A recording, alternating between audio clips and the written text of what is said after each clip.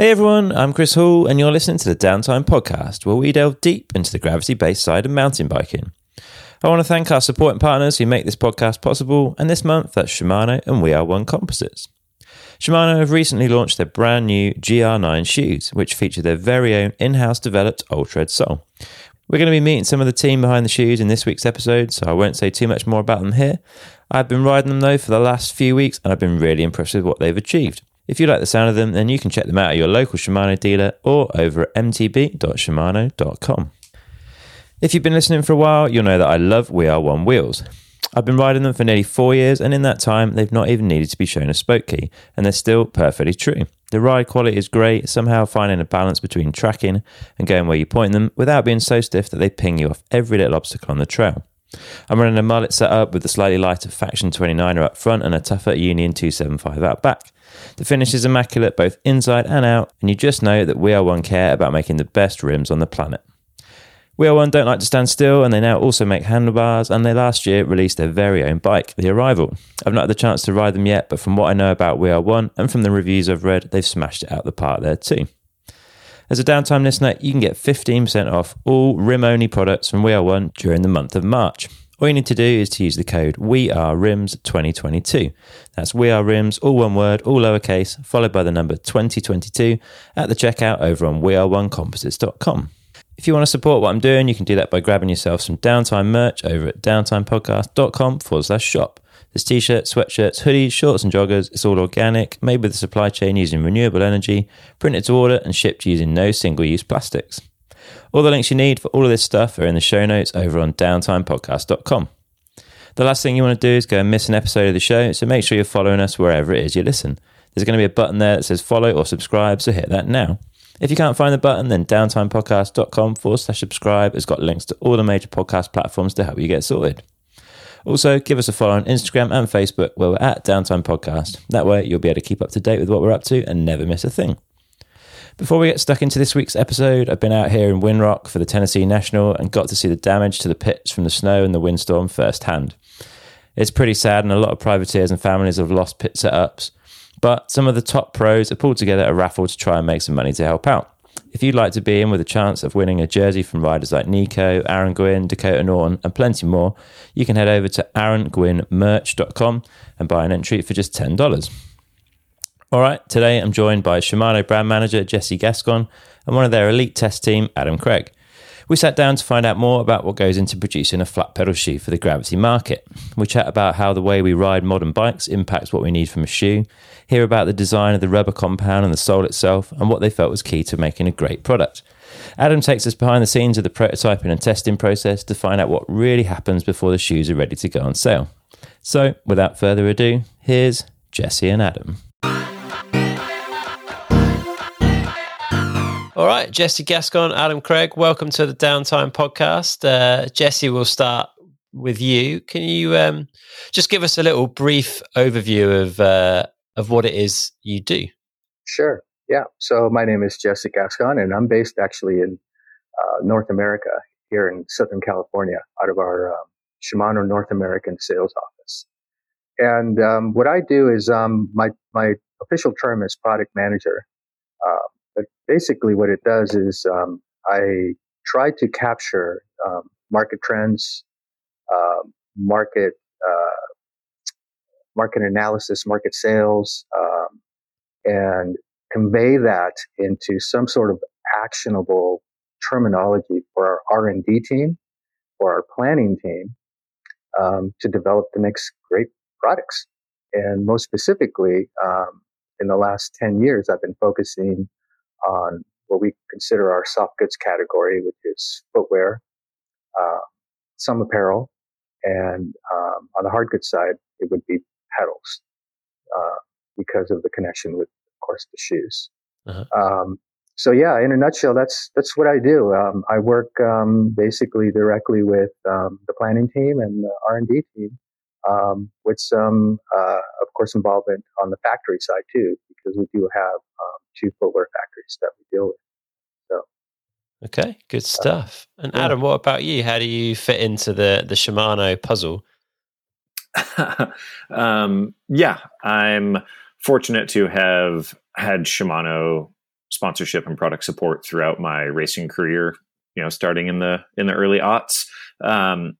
And since stepping away from racing in 2017, have just stayed on with Shimano, as I always enjoyed working with Jesse and also some of the hard goods product managers on development and testing projects through the racing sphere. And now that I'm just a normal mountain biker, I've got some more time for testing. So it's been fun continuing to help out and develop some of these products and help continue this Shimano pursuit of quality. Awesome stuff. Well, yeah, Jesse, give us a little brief history on Shimano shoes over the last few years, because a good chunk of it, I guess it's fair to say, has been focused around SPDs, which kind of makes sense, right? It's a Shimano invention, hence the name. That's correct. In 1987, we partnered with a brand from France called Look. Some of you may have heard. And we co-developed a pedal system. The next year, 1988, we developed our first road shoe and our first cycling shoe. So since 1988 until the present, we've been in the footwear market. And of course, in 1990, we launched SPD. So SPD is basically has become the standard of the off-road pedal market. As the cycling styles have progressed and have splintered, our product line has expanded, essentially following the way people ride. And Adam and several of his other members, similar to what Adam does, are basically instruments that we use to kind of validate our technologies, our designs, and make sure that there is some value there from a rider's perspective. Maybe 30 years ago, we used to always present our product in a way that was very objective. What I mean is, the planning and the R&D team would always say, "Oh, well, it's 10% lighter. It's 20 grams, stronger here," and right, very objective terminology. Pretty soon, we found out that had a limit, right? And how light we could make, how strong we could make. And ultimately, the way people rode changed the dynamics dramatically. And that's happening even more at a rapid pace on the mountain bike side.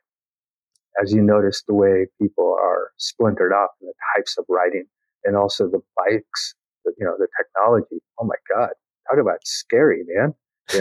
For an old guy like me, I mean, you let go of those brakes and it's pretty freaking scary, but those bikes are just so great. I have to adapt to the way these new bikes ride, and one way to adapting that is to make product right,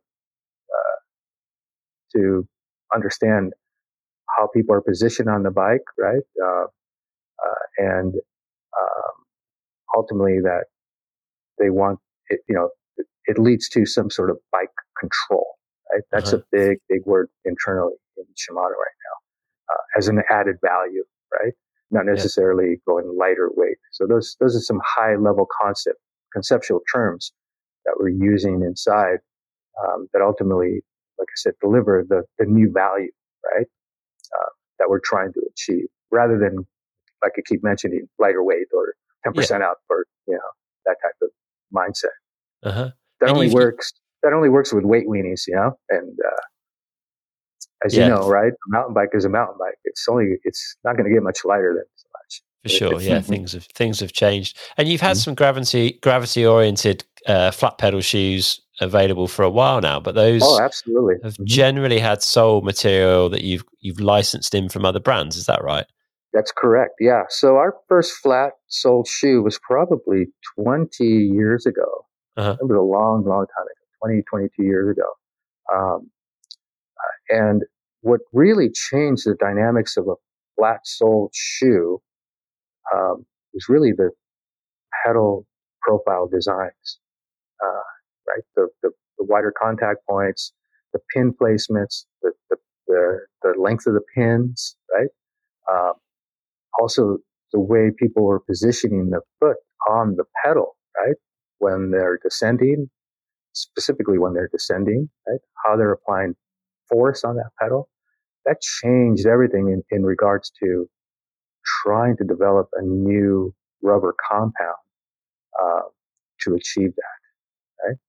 To make sure that the foot stayed stable, it allowed grip, but also allowed some sort of slight shift and movement to allow some freedom for some riders, right? Yeah. Because obviously nobody pedals the same, right?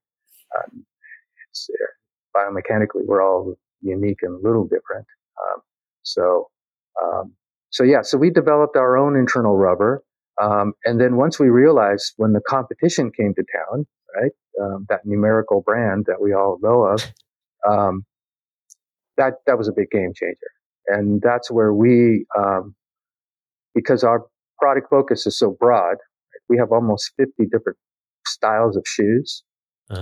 And we only have a handful of gravity-specific flat sole shoes. We can't provide that narrow of a focus in a kind of a somewhat narrow category. Yeah. At least this was 10 years ago, right? So we decided to partner. We decided to partner with Vibram first, right?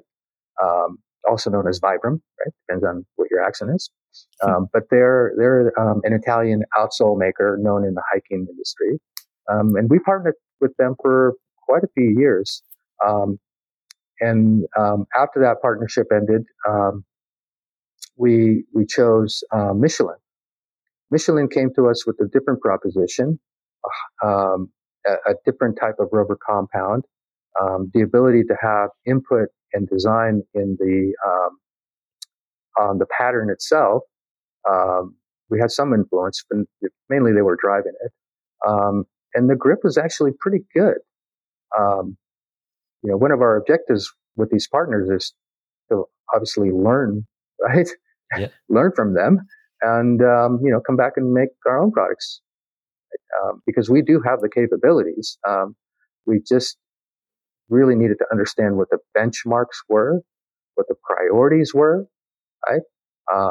And I think that's the key, right? Benchmarking the competition, and then have conversations with Adam and figure out, hey, what is the priority, right? Not just Adam, but different styles of riders, right?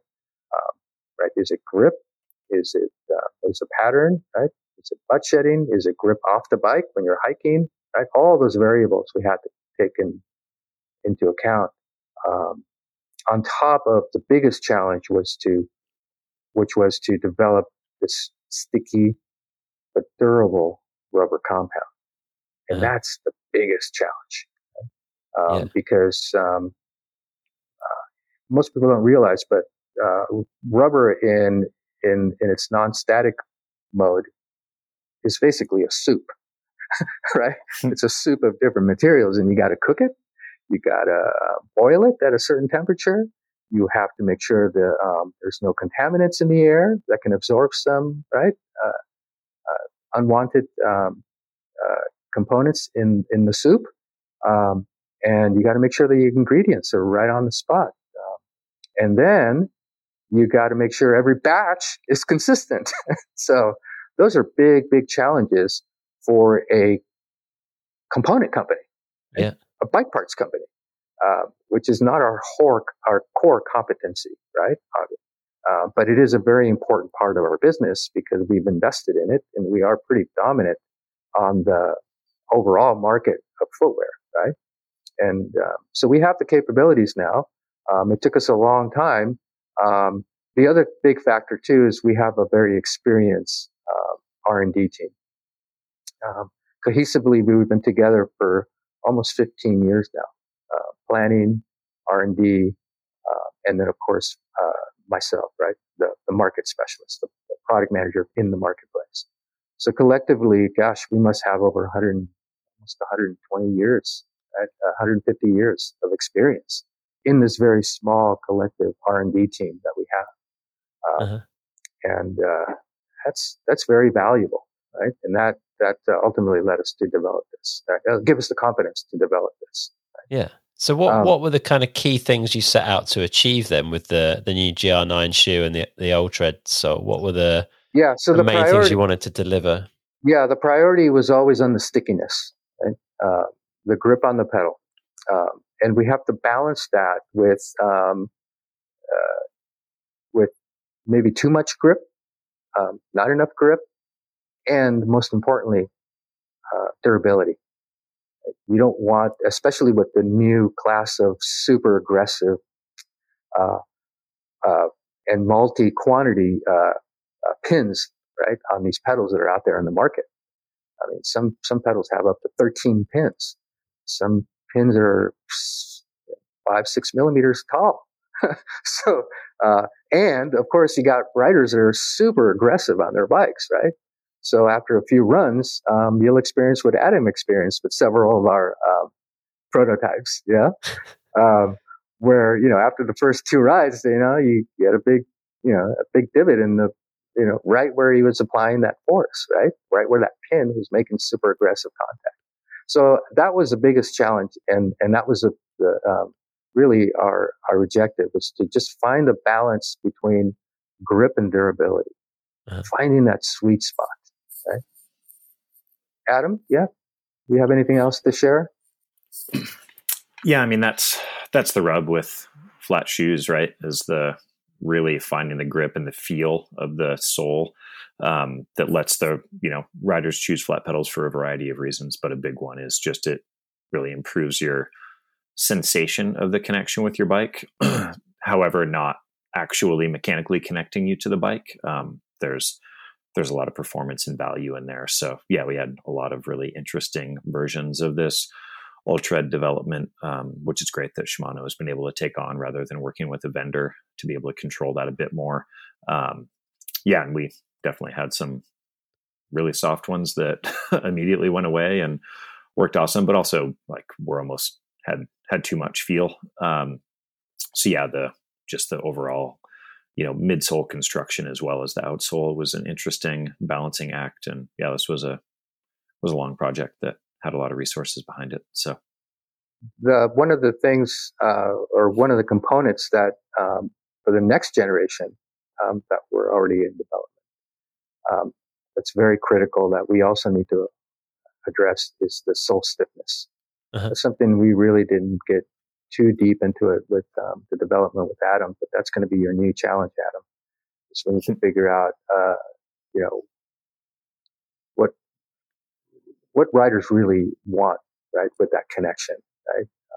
And what I mean by sole rigidity, I really mean torsional rigidity. Right? This balance of making sure that the sole is not just rigid enough when you're pedaling, but torsionally enough to give, right, when you're descending to relieve stress from muscles and so on, right?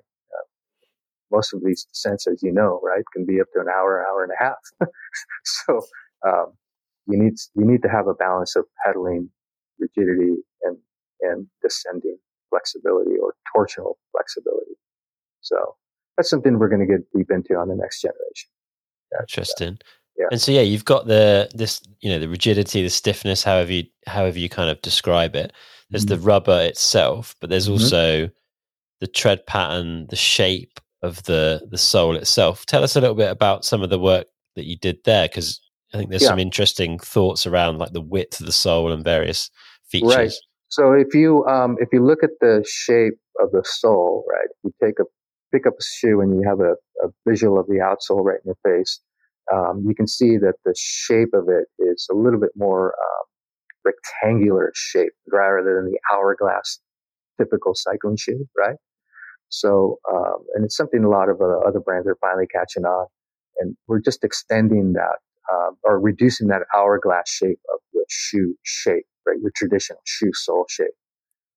So you're expanding the contact area because, again, we're finding that people obviously ride differently, right? People descent and foot positioning is different. So making sure that you have a larger contact surface area, right? A broader, whether from toe to heel, but also side to side. That was that has been a big shift. And that's one of the changes that we worked on. The other aspect that we worked on was really on the fit. One of the biggest attributes with Shimano footwear is that we have a collection of data, right? 30 years worth, right, of footwear, of foot-shaped data, right? So we're able to analyze where the volume of foot shapes are, right? And we're able to also manipulate and build our last, right? This is what gives the shoe its internal shape, right? We've been able to modify that and adapt to where the sweet zone is, right? Where that foot or that shoe fits the broadest range of foot shapes, right? I know that Adam has kind of a low volume type of foot, right? So he doesn't have a very high instep. And it's very obvious when he puts on a pair of our shoes, right? His shoelaces are really snug, right? But they're not sloppy, right? You get a snug feel. You're not getting too much fore and aft play or up and down.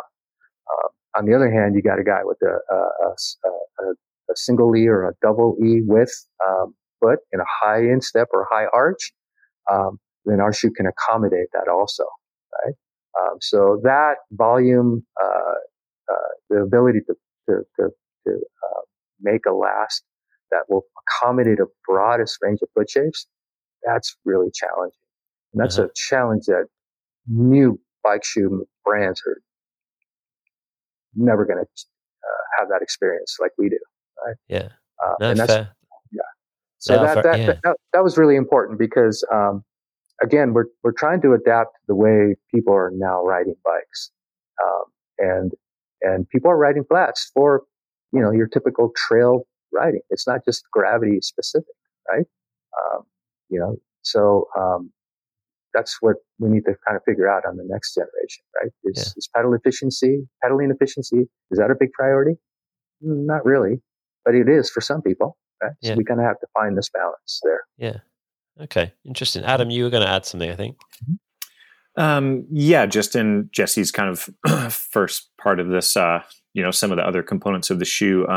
A big one for me was that, moving away from the hourglass shape a bit of kind of a classic cycling shoe or a running shoe or just, any street shoe, in the way that, as Jesse said, kind of the way that bike geometry has changed quite a bit, and the way that people ride bikes has changed because of that geometry. Just the lengthening of the front center, taller cockpits, riders have a lot more weight on their feet. And for me, that's kind of jokingly defined in the kind of heels down, eyes up ethos of, there's a lot more weight on the back wheel, and you're placing that weight on the wheel with your feet and really with a dropped heel. So just looking at the wear patterns of the pedal pins on these various test samples, you wear kind of twice as fast on the rear row of pins, especially on your back foot. If you're, I'm a, left foot back rider. So looking at, where the weight really was and needing more support in those rear pedal pins, which come kind of, farther back on the shoe than you would think in a classic cycling shoe look. So it was really great to have that extra width for those rear pins to, just let, we push the bikes into turns hard. I mean, the, rear ends are short, front ends are long, people have cush core, stiff wheels. There's just a lot of force going through your feet and really through the back edge of the pedals. So it was great to have like almost, one more pin contact point on there, or have that, third pin in the rear of your shoe not be right on the edge, like actually be, within the tread. So that was something we definitely kept an eye on. Heels down, eyes up. Yeah, that's a good point, Adam. You mentioned the impact on the rider, right? Because everything is becoming stiffer, right? So one thing that we don't talk about, and most brands don't, is the EVA, right? The EVA is that foam material between the upper and the rubber sole. And fine-tuning that EVA, right? Because you don't want EVA that's super cushy like a running shoe, but you also don't want EVA that's super rigid, because then there's no value there, right? So you want, and also the reason why EVA is there is to cushion your strike when you're walking, right? So you want a comfortable shoe.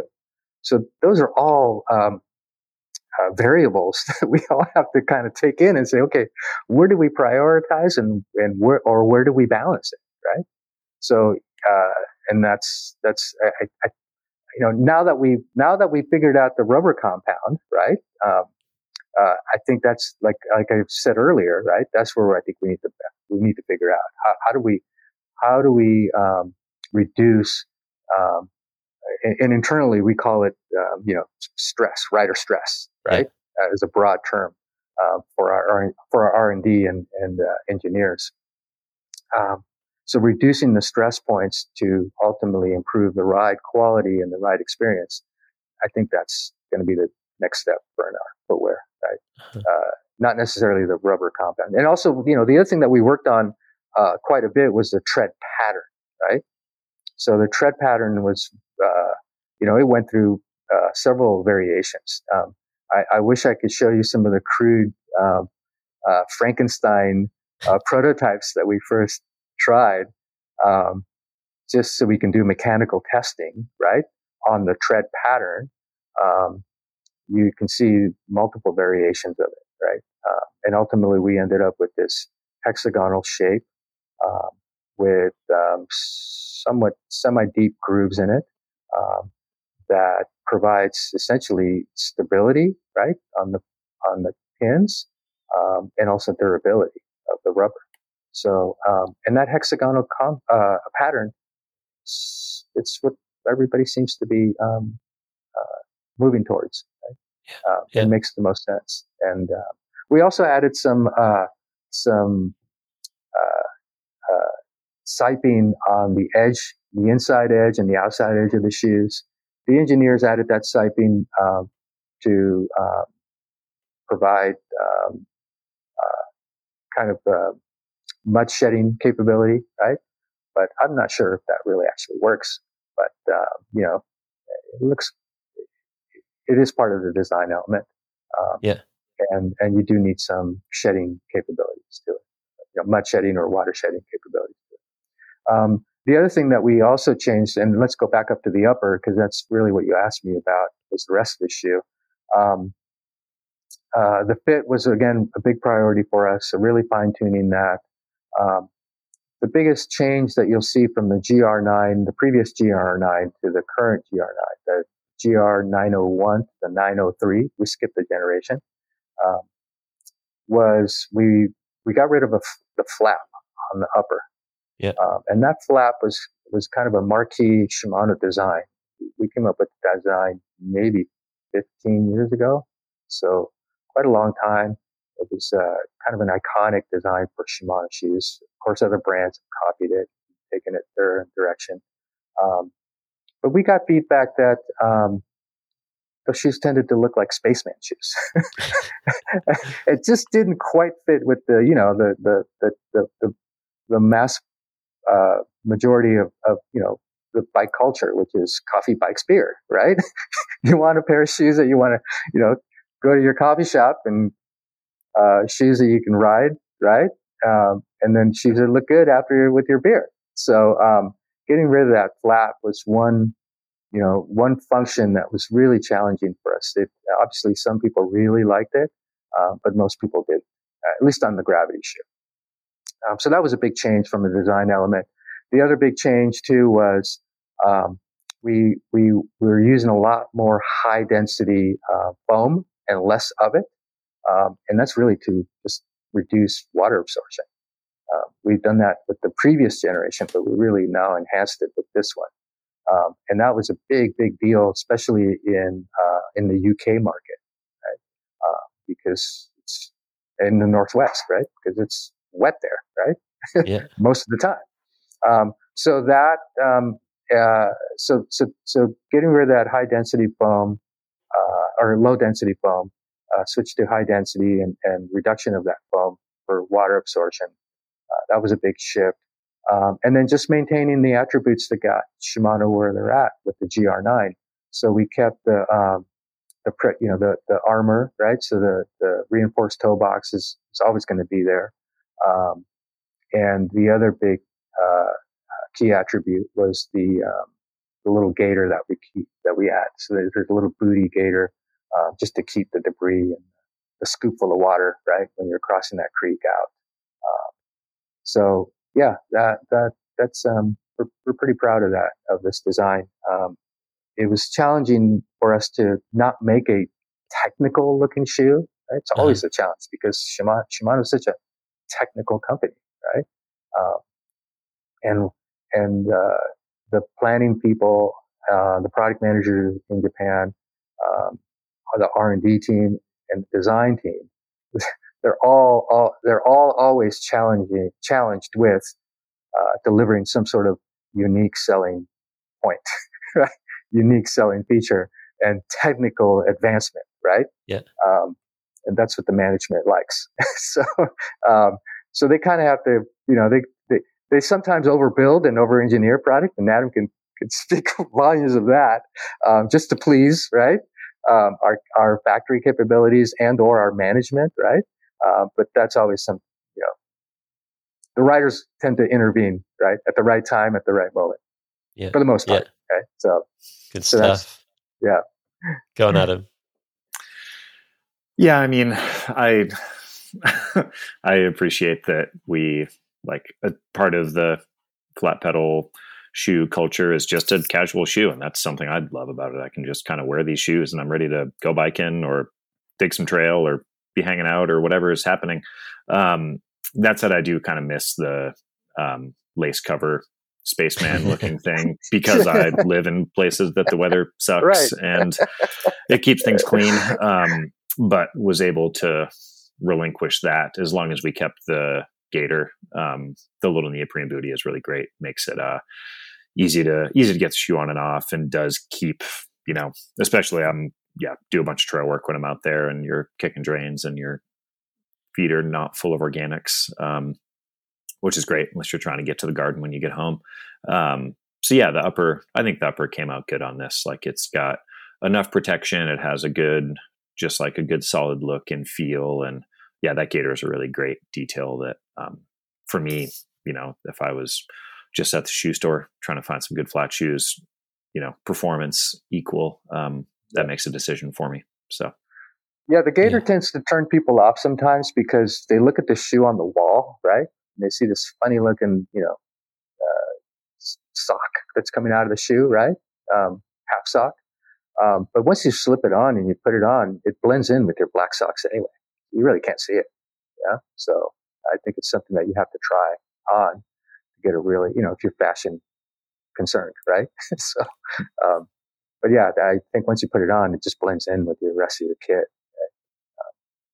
Now, for you guys out there that are SPD riders and do miss the flap, the AM903 does still have it. So there you go.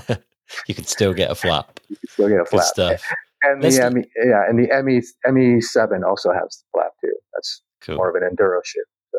Well, let's talk a little bit about the prototype and the testing side of it. Before we do that, Adam, give us a bit of background on why you ride flat pedals, why you spend so much time on flats.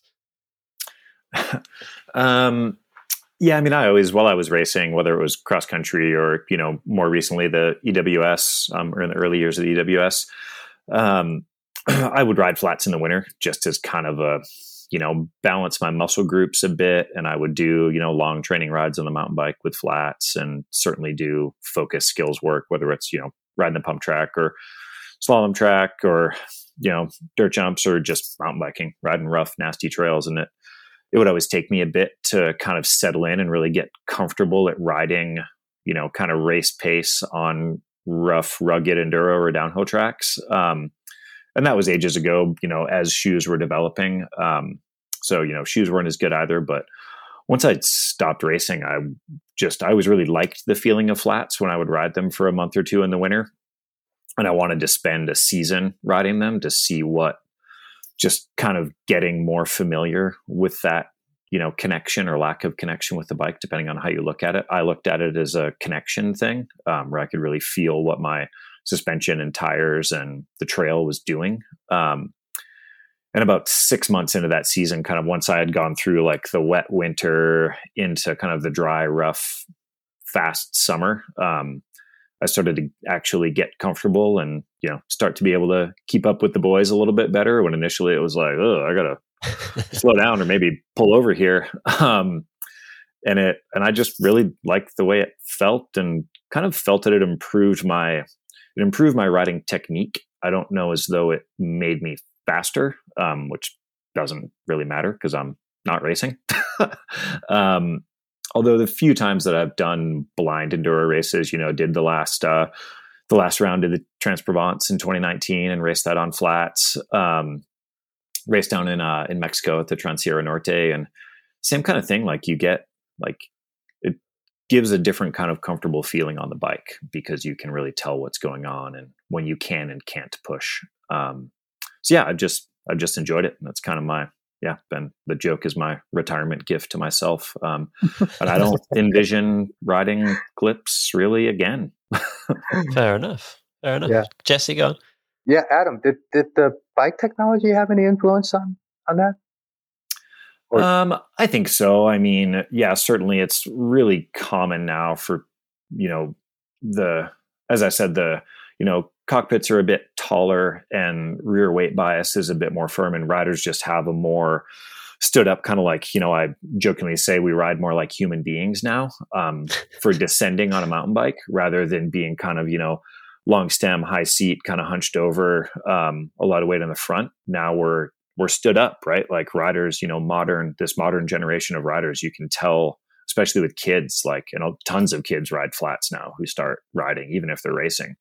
And they just have that kind of like stood back and up, and, kind of arms reaching, arms straighter, just less weight on the front.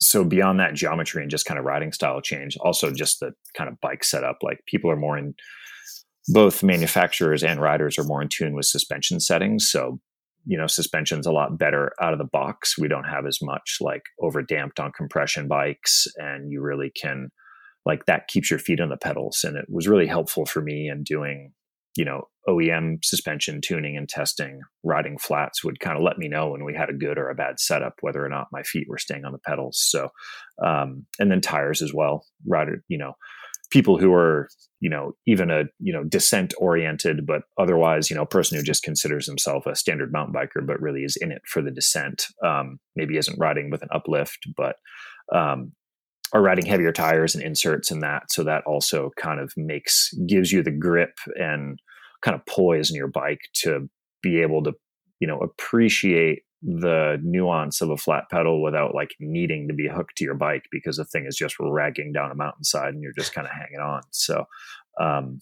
yeah, there's definitely been a lot of technology that's, I think, supported this rise, and culture, just the fact that mountain biking is certainly removed entirely from road cycling now after, a few decades of bike geometry, ultimately starting at road bikes and then working towards acknowledging what it actually is, which is almost as awesome as skiing now.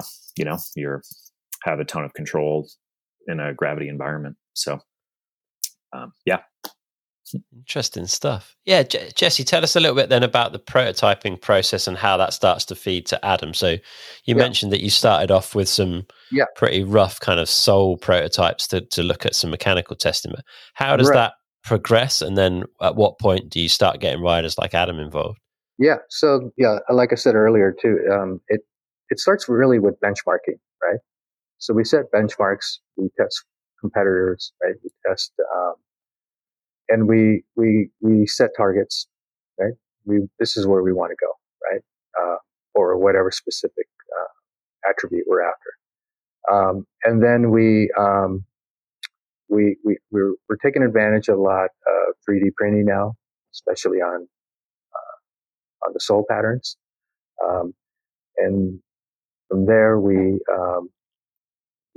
build outsole prototypes. Then we start making some rubber compounds, and it's into the testing lab, mechanical testing. Mechanical testing is one of Shimano's strongest points, right? We have proprietary processes, right, with very specific cycles, right, depending on the product. Very different and complicated ways of applying force, right? whether it's dynamic force, right? Um, because cycling is dynamic, right? It's a dynamic motion. You can't just have a direct. Anyways, we figured out our testing protocols. So we get mechanical results. Once the mechanical results are compared, then we make a decision in the direction that we're going to commit as far as the rubber sole pattern. Because once you commit to the rubber sole pattern, you have to make a mold. And a mold for one specific shoe, one size, it's a pretty substantial investment. Right? Yeah. I'm not going to share how much it is, but it's in the thousands, right? Mm-hmm. So we very fortunate, and we choose our test riders wisely. Adam happens to be a size 43, which happens to be our preferred sample size. I'm a size 43. I push for that myself because I have to test every style of shoe.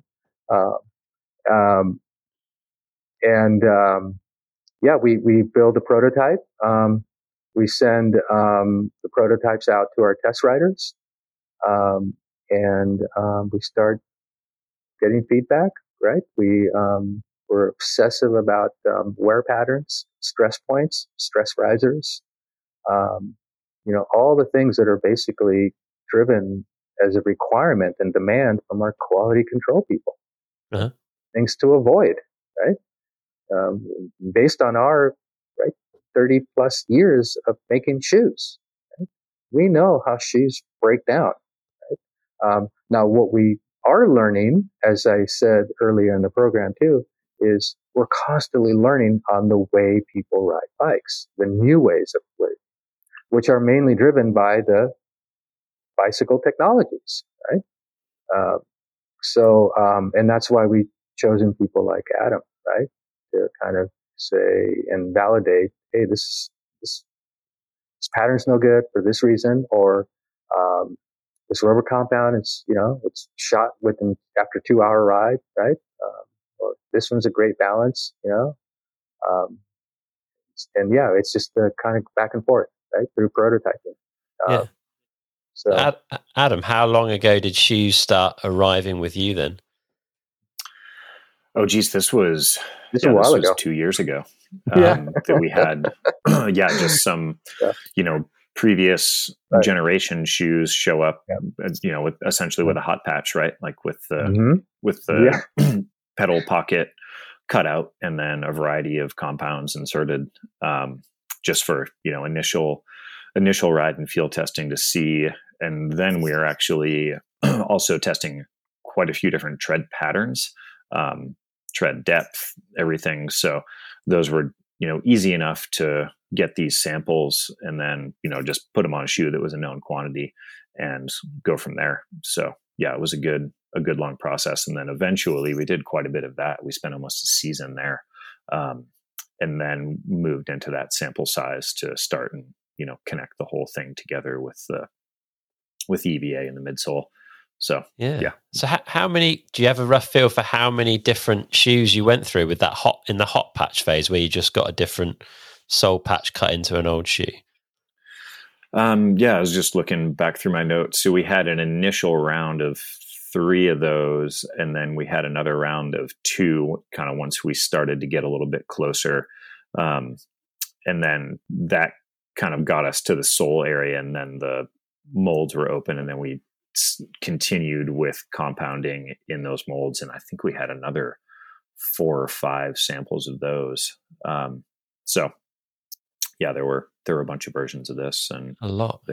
Some were pretty unique, or a broad spectrum of performance, shall we say.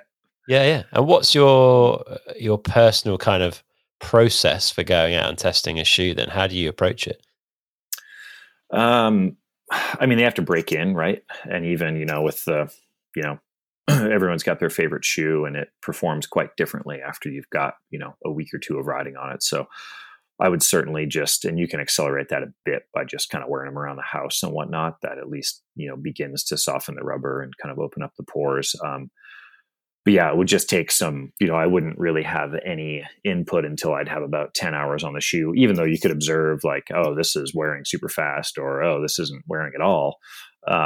And start to draw some conclusions there. But, it would take at least 10 hours and then ideally another 20 hours beyond that to really get an idea of where the performance was really going to be, and often shoes continue to good shoes get better and better over the first 100 hours of use. And that's the key where, the durability of the rest of the package starts to really become key. It's like, I certainly have shoes from other brands that the soles are performing great, but the rest of the shoes kind of falling apart. So there's a lot of balance there. So there's a lot of time in it, but fortunately that's all time that we get to spend riding.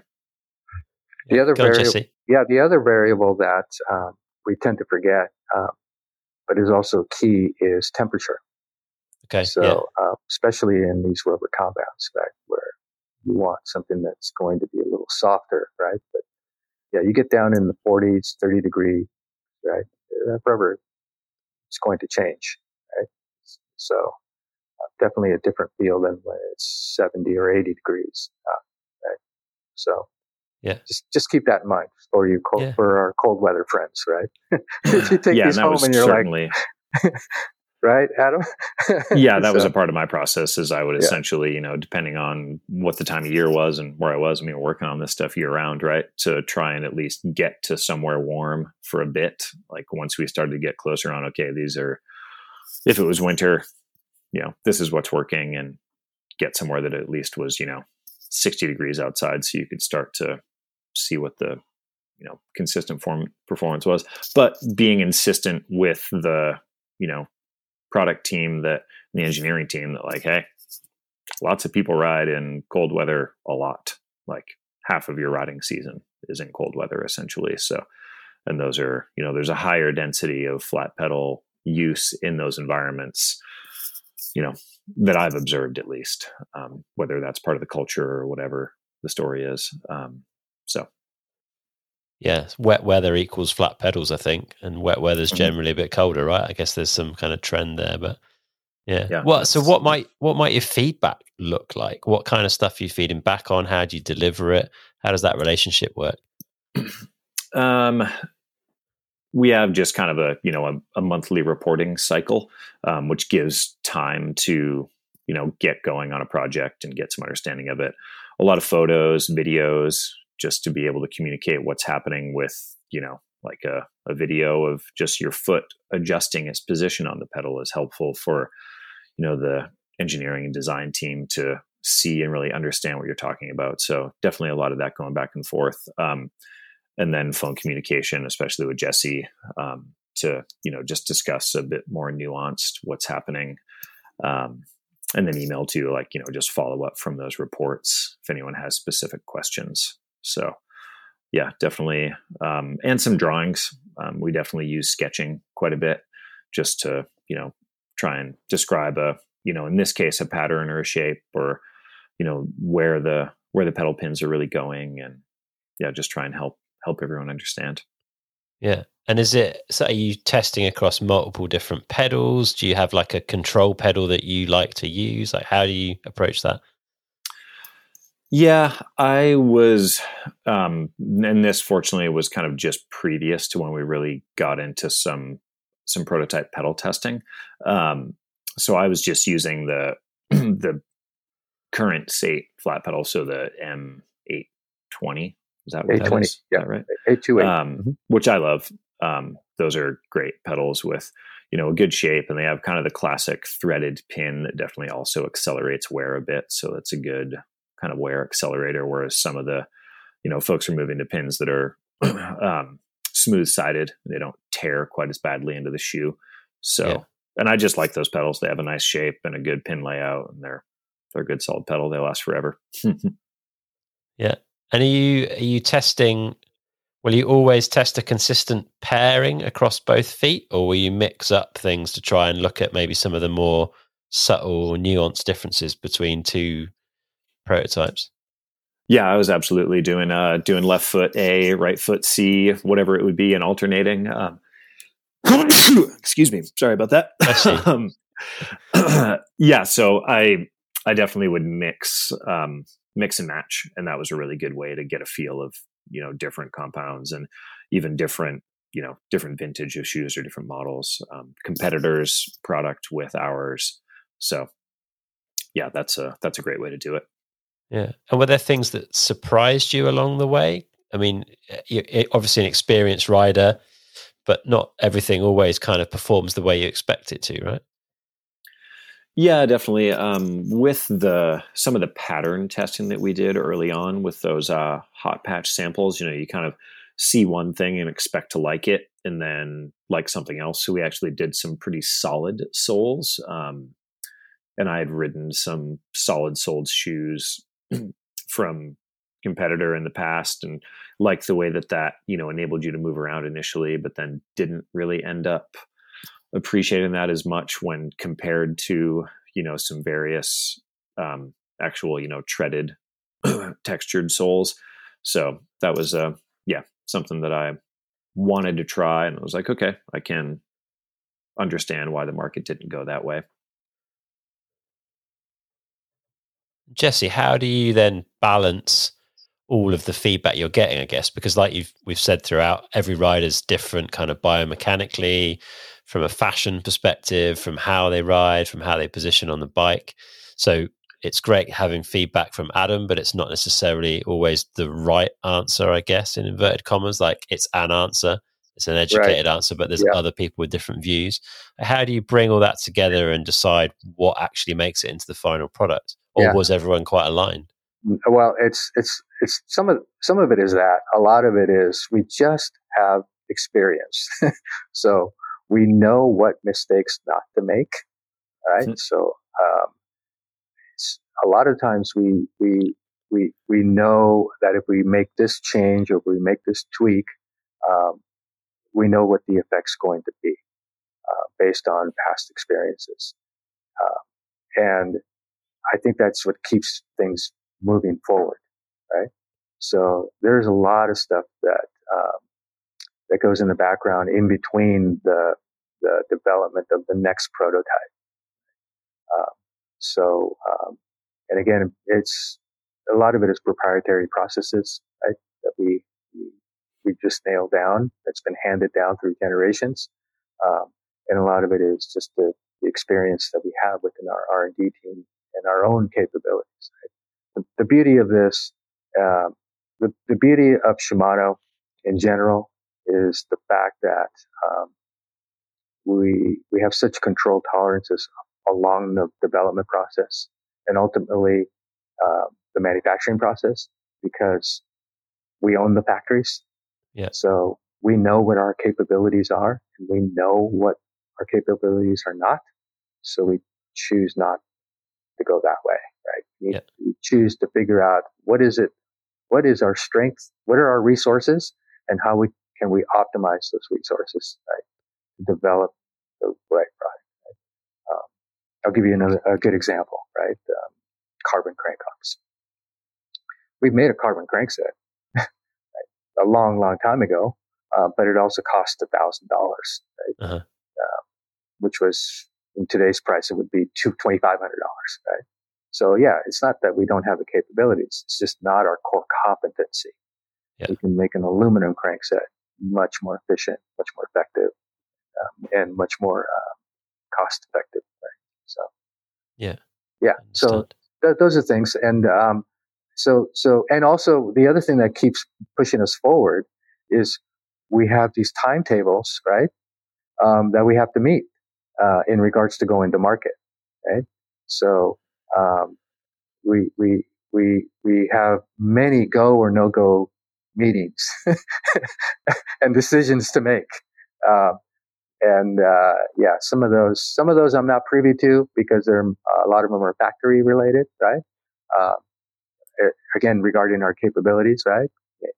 Hey, if Adam's saying this means that we need to change this component or compound, or right? And what does that do to our cost? Can our factory do it? Right? So those are discussions that happen internally. Sometimes complicated, most of the times not. Right? Yeah. They're just, okay, nope, we're going to go this way. Decide. Fair enough. And the biggest word we dislike here, and we constantly shoot it down. We don't shoot people, but we shoot the idea down. Is compromise. Uh-huh. Right? Compromise is a big, big, bad word here. Right?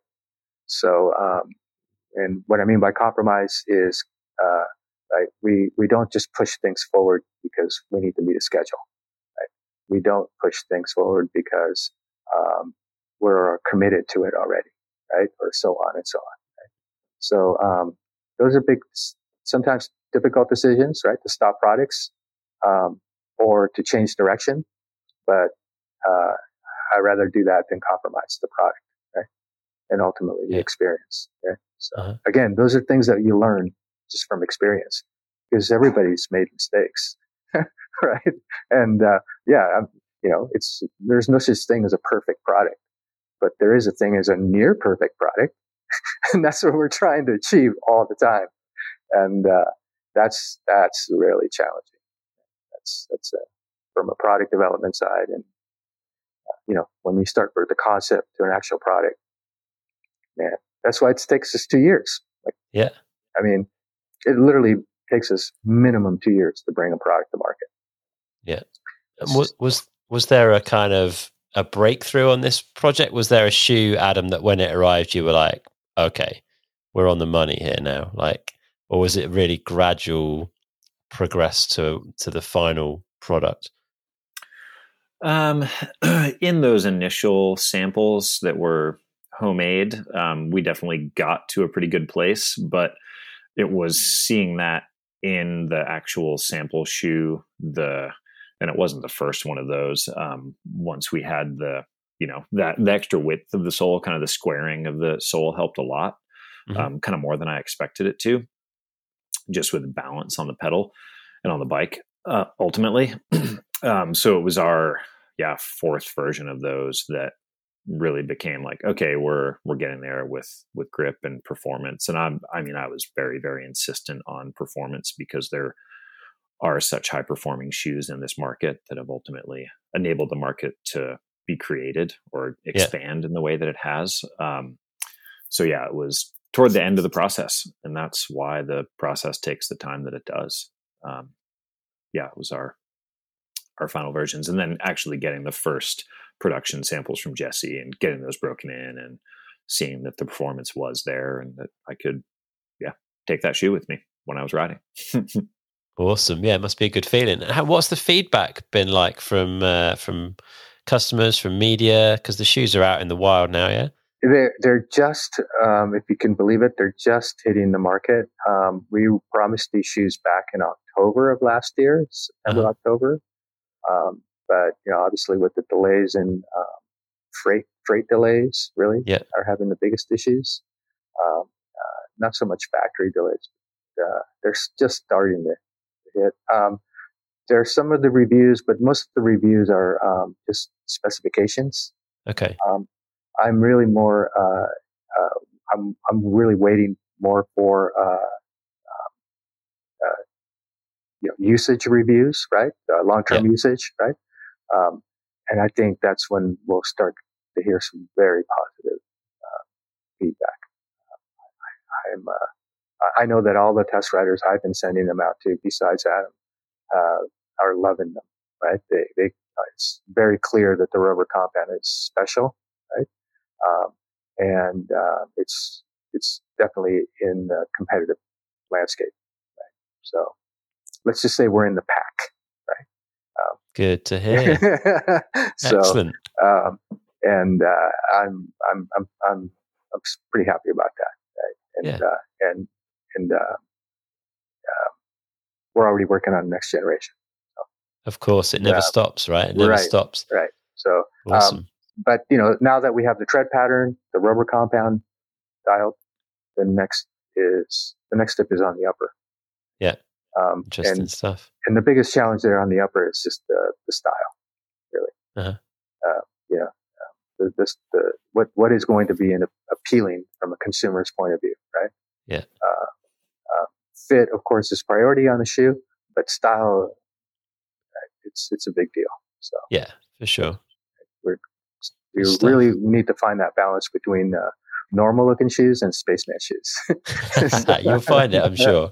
You'll find it. Well, if people want to have a look at the shoe and check them out, where is the best place for them to be looking?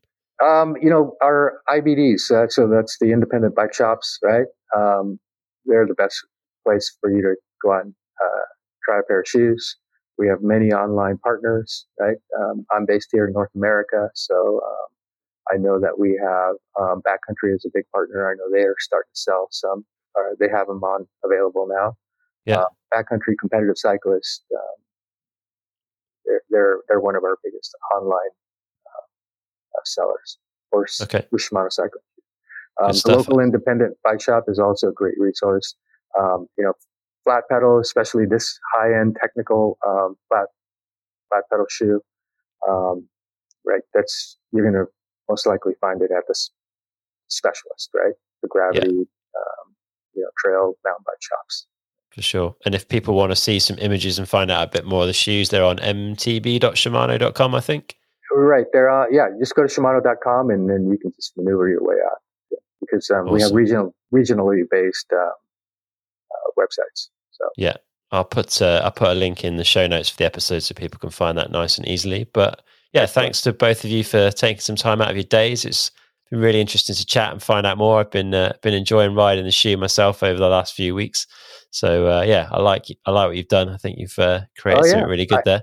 I should have mentioned your comment. So yeah, you seem pretty stoked when you when we finally figured out the sizing, right? So.